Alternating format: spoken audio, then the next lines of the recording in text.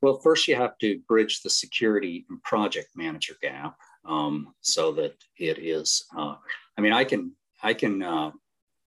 win as many converts in developer land as possible, and that's not often too hard from the background that I have. So I need the project manager to agree that this has a place in the schedule, that this has a place in the budget, and that really makes the difference. Welcome to the DevSec for Scale podcast, the show that makes security a first-class citizen for growing companies. Welcome back, everyone, to the DevSec for Scale podcast. I'm Jeremy Hess, head of developer relations at Achilles, and with me today is Duane Gran. He's Director of Information Security at Converge Technology Solutions. And Duane, we actually met on LinkedIn, which was fantastic because it's always nice to just kind of have a conversation with somebody online, and then that turns into, hey, why don't we sit down for a longer chat about some of these topics that we're talking about? So thanks so much for coming on the show. Today we're talking about sort of that where developers and security sit,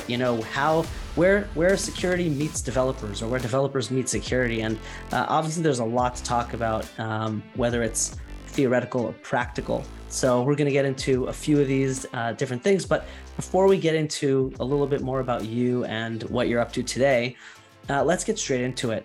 So we all know the classic sort of DevOps paradigm these days, right? And the DevSecOps shift now as well on top of that. So do you currently see a lot of friction between dev and sec? I don't think it's so much friction, but what I'm seeing is gradually where I think we're going to see that they're not so different, or at least that's my ambitious hope, is that we have a new title at the DevSecOps as a way to get our headspace around it. But similar in the way that I think a lot of work in system administration has absorbed security practice, I think it's my sincere hope that in security that happens well. If there's friction right now, it's just because somebody's the friction might be that assuming the DevSecOps person is kind of responsible for that security until we've kind of learned collectively how we're all responsible. Anytime you have something that we all need to own, that kind of is, that's the other person's area, that's the potential friction. And so part of what I'll be interested to talk today about how we all maybe eagerly have some ownership in it. Great, absolutely. So on that note, let's get into a little bit about yourself. Duane, can you just introduce yourself to the audience and tell us what you've been doing and what you're up to now? Sure. So I'm the Director of Information Security for Converge Technology Solutions, which is a company that does a tremendous amount of customer-facing type of solutions, including to some part software development. But in my career, I actually started in software development myself. Is what I was all about, what I loved doing, and I still enjoy it. I dabble, but I kind of shifted towards the security side. So I kind of have a foot in both of these worlds. Great. Now, can you talk a little bit? And we talked about this a little bit off camera, but sort of the difference between what you do in terms of InfoSec at your organization as opposed to, what other type of, cyber positions might be. So like internal versus external, I think we talked about, right? So it's interesting. Converge owns a cybersecurity company. So I have about 200 coworkers who are deeply familiar with information security, penetration testing, the whole range of these things. But they're doing work for our customers, and my work is internal. That the staff that I work with, they are my customer. I'm trying to protect them and our common interest in the safety and security of the business. Got it. Great. So getting back into our topic at hand, you mentioned that you started off as a developer. and then you made your way into security. I find that to be a little bit different than the norm. Maybe I'm wrong. I know a lot of security people have sort of some coding that they've done, but I don't know if they've been, full-blown developers that have made their way to security. Can you give us a little bit about what that journey was like and some of the things that you learned as you made that your way into security?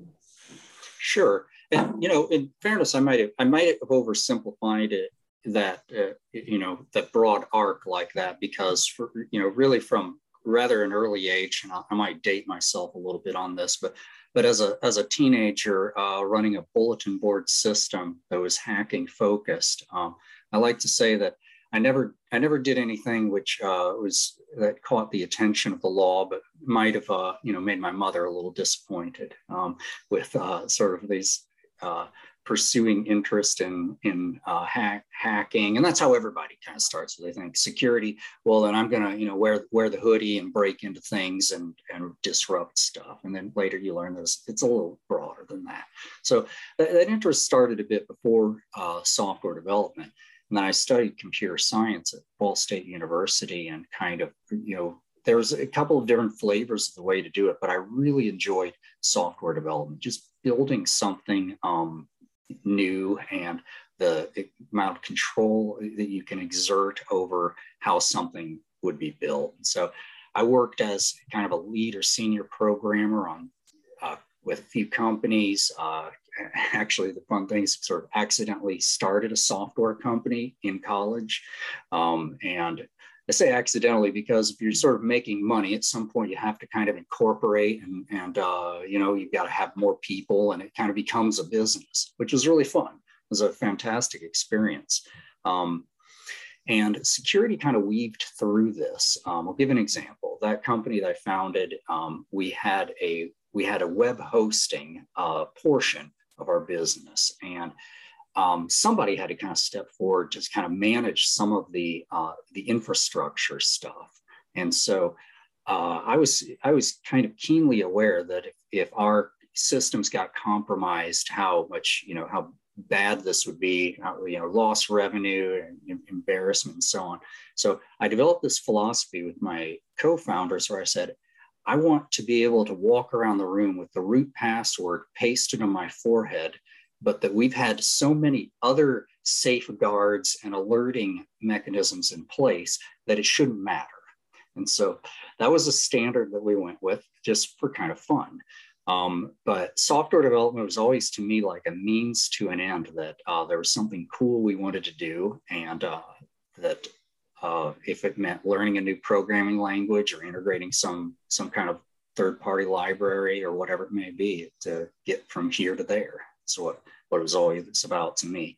So when, in light of that, the shift towards security is getting from here to there is increasingly is a lot more messy. And I spent a lot of my career doing enough security to keep us out of trouble, but it's getting harder. The reality these days is it's criminal syndicates that are basically actively looking for some way to take your stuff, lock you out of it, and extort you either by you being locked out or threatening to release embarrassing information about your company, proprietary information and stuff like that. So the stakes are a lot higher. So I think you have to be really, really intentional about security. So I think some specialization has, emerged out of that. And so I just became intensely interested in how we can improve the situation, how we can do better by ourselves and the people who trust us to, build custom software. Absolutely. Yeah. And of course, that sort of puts you in a position where you feel, okay, well, we really have to sort of work on how to make sure that security is almost owned by the developers as well, right? I mean, as much as you have a security team and you have, your CISO and you have your security engineering team, you also need to make sure that your developers are sort of learning and building using the different sort of philosophies that are being taught through the security side. So in terms of that aspect, so what is sort of your philosophy, your general philosophy on the way security should work, especially within the developer side of an organization? I think that I think the key is that is to broaden your imagination. That's what I kind of try to do with developers, is to say that your work is creative. As a developer, I was continually there's like this kind of joke about the project manager brings you the specification or the user stories, whatever your framework is, and that as a good developer, you're trying to read between the lines and at times even advocate for where you're feeling user land empathy. If you're doing this well, there's plenty of them who don't. So if you're those developers, become one. Okay, that's my suggestion. But so that's something good developers are continually trying to get empathy for how maybe the user experience. Well, you have to have imagination. I've been given plenty of bad specifications, and I think any programmer will talk to that example, or that you start down building something and you realize this is going to not be satisfying. Okay, so I've set the frame of reference for probably something most developers are going, yeah, that was a crappy design that I was asked to build. Or if I just do, if I give you what you asked for, you are going to be unhappy. And so how can I advocate for you to help you see? So it's imagination. Take that over to security a little bit and start to imagine how people misuse what you build. If you, as a developer, if you've ever watched end users use the user interface that you built, it is incredibly eye-opening. They click things in the wrong way. They type stuff in fields that don't make sense because you expected numeric entries, and they started typing the word 5 instead of number 5 into the field. Like all this crazy kind of stuff that userland does to your stuff, to your tools you've built. Okay, ramp that up tenfold and start imagining that somebody wants to start really screwing with you. They're going to start putting in SQL commands through your forms. They're going to see if they threw 5 megabytes of data into a form field, or if they could somehow script something to clog up your network and deny service. It's just another form of imagination.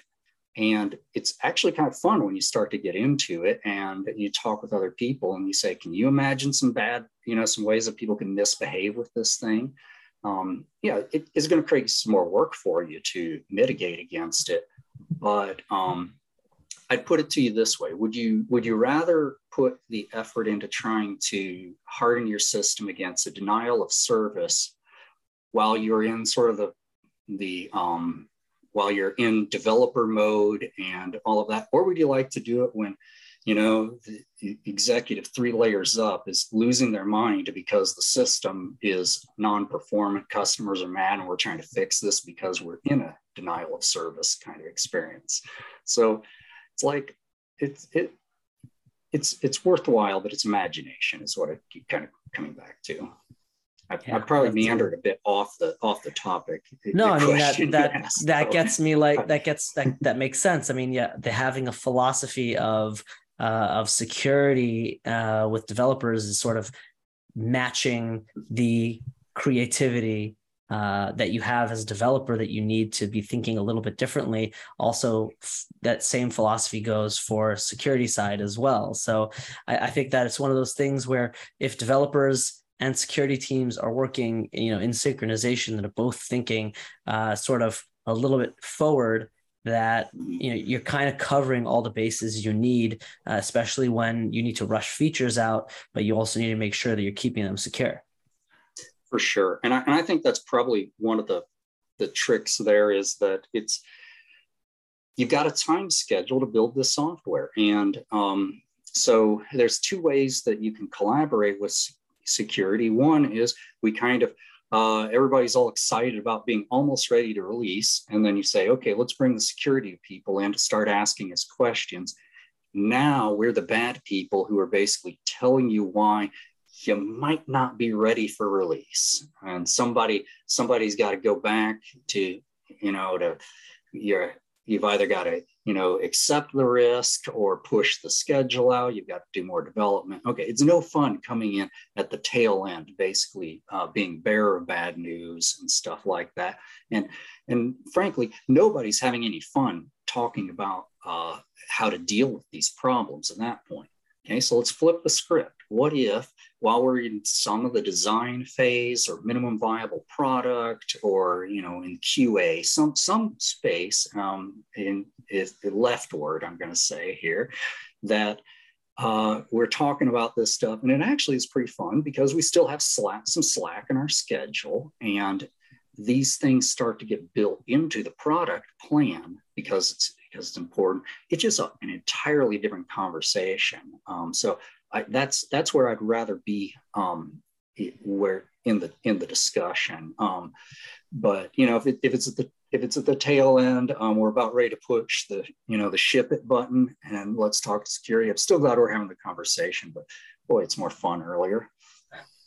I feel like it probably is something that is iterative. So as you're moving towards shipping your code, you're probably having certain milestones that you're checking to make sure you filled security requirements, and then you continue. And then in case there was something that was missed or needs to be changed, you get that done by the next sprint or the next milestone. And then it kind of sort of works out so that by the time you're ready to release, you've really covered all the bases that you could think of at the time. For sure. It's and it doesn't mean that what you ship is going to actually be secure. There's novel ways that things go boom, but you're just trying to improve the odds. Yeah. Yeah, I really like that saying. There are novel ways that things go boom. That's a good tagline. Maybe put on a t-shirt.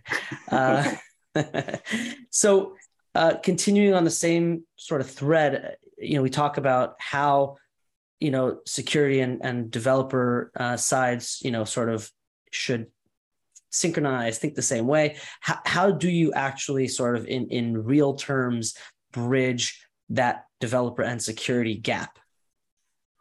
Well, first you have to bridge the security and project manager gap, so that it is, I can win as many converts in developer land as possible. And that's not often too hard from the background that I have. So I need the project manager to agree that this has a place in the schedule, that this has a place in the budget, and that really makes the difference. And increasingly, it's not that hard as long as you can get these conversations a little bit earlier. But some of the practical things that I like to is to suggest for developers is, there's oftentimes whatever your IDE is that you're using, if you just start doing a Google search on security related plugins, given the combination of your IDE and your language, there's a lot of stuff that will help you in static analysis early on to have some kind of warnings that are in there. That's one of these really easy wins, in my opinion. You take it with a grain of salt, because some of the recommendations, aren't, there's going to be a lot of effort for little gain. And that's some of the consultative side of it that I let them know, the door's always open to have conversations about this stuff. I probably won't have all the answers either. We'll search this stuff up together. I mean, the number one skill of being a software developer is being pretty dang good at Google. And that has crossed over into security as well. So, but that's an example of something, I think very practical. It's, but winning developers over, I have not found is hard if they have the endorsement of their project managers in this stuff. Interesting. I was actually going to ask sort of what do you like your first initial meeting with any group of developers, let's say, what would be sort of your initial thoughts about how do you present, what security plan you want to bring in case, I assume that some things, would have been done at that time that the developers would have checked and would have done. But what's sort of like your opening pitch to the developers when you come onto a project saying, hey, this is a kind of where my thoughts are. We need to focus on this, that, and the other thing. What are those things that you're focusing on? Well, you've probably caught a little bit of what I've said thus far about kind of making, that it can be fun. So I'm a big believer, having managed software development teams, that I was always trying to, when people are enjoying what they're doing, I get the best work out of them. Now, granted, sometimes when you're, debugging some ornery problem that you're not making progress on, it's not much fun. We all got to take out the garbage. But generally, you can find a way to present what you're doing as interesting and fun. So rather than kind of going into this to say, hi, I represent the security team, we're all about writing policies, procedures, and controls, and getting auditors, up in your business. That's one way I could, come in there and just say, and that's how it's going to be. And let me help you to, get through this successfully without a lot of pain. We can do that, and that is, part of it for sure. But what I like to do is, it goes back to that imagination. I'll say, if we do this well, we can actually do some fun things. A classic example that I give is, if you're doing a web application and some clown is poking around trying to get to the etc password file, you can just give them a 404 error. You can just not give them something. Let's have some fun. Let's give them a document that has some, you can either have some total nonsense, or that uses a weak password strength, but it's not the actual passwords to our systems. Now we've got a notion of what IP address that grabbed the file and is poking. And now we know about somebody who actually is interested in going after us instead of just casually going by. Okay, let's ban, now we can start banning their IP address and doing something practical. So a case like that, I start to see people's eyes light up, meaning, I get to screw with somebody. I get to be creative and go, and it's not a lot of time and effort to do that kind of thing. And again, it's engaging the imagination to think how adversaries work and they operate. So if I can start us off with, maybe not the very first thing, but by early on, get us involved in how can we do something that's kind of cool with security, or that makes a good story, like that thing about the password file, then I've kind of got people's attention a little bit better. Yeah, absolutely. And of course, everyone loves a good story, and everyone likes to, screw around with bad actors. So why not just go at it full force? So that's great. And we're basically here at the last question of the episode, which is just my question I like to ask every one of my guests. And that is, can you give us one or two ways that developers could practice better security on a regular basis that hopefully doesn't impact their daily development work? Sure. And I think one of them I probably mentioned is that, security, plugins for IDEs. Another one is, if you can devote some time to somebody's attention on your CI/CD pipeline, that area, whatever the tool set that you've got in your environment, if you're using GitHub Actions, for example, search up like GitHub Actions exploit or GitHub Actions security hardening, things like that. And find a few articles to broaden your imagination for the ways that it can be misused, and you will begin to see ways that you can, without a lot of effort, harden what you're doing. Another one of because once once you've done that, it's not going to impact your work life. It's a little bit of effort for a lot of gain. The other part is get real about secrets management. If your mechanisms are kind of weak, I think most of us have moved beyond secrets management, hard coded in some config file and so on. We've come a long way, but most people, whatever they're doing today, has some real leakage risk. And so you want to have stuff that prevents that from making your secrets, API keys and stuff from getting into, getting out.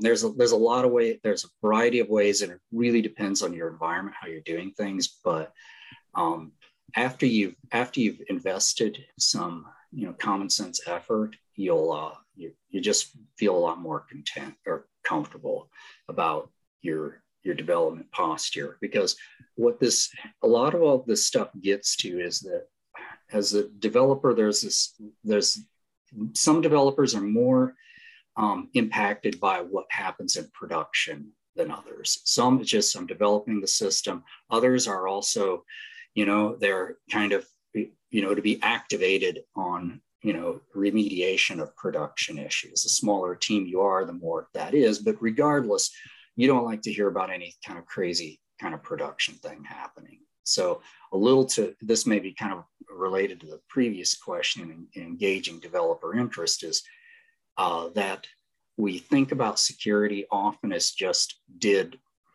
somebody abuse the system, take data, or deface the system. But availability, there's these three tenets of security: is a confidentiality, integrity, and availability. So I found that developers always relate to the availability side, that if something can make your system unavailable for people to use, crashed, down, or up, and that people take notice of that really fast. And so, not to scare people, but security's on your side there to try to improve the uptime and availability. So that's kind of my pitch for how to how to make it matter for people. Perfect. Fantastic. Duane, thank you so much for your time.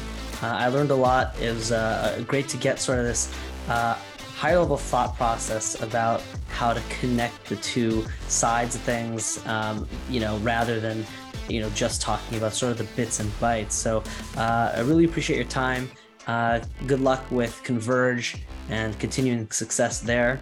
And I look forward to potentially having a talk again in the future. Definitely. This was really enjoyable. Nice talking with you. Wonderful. All right, Duane, have a really great day and stay secure.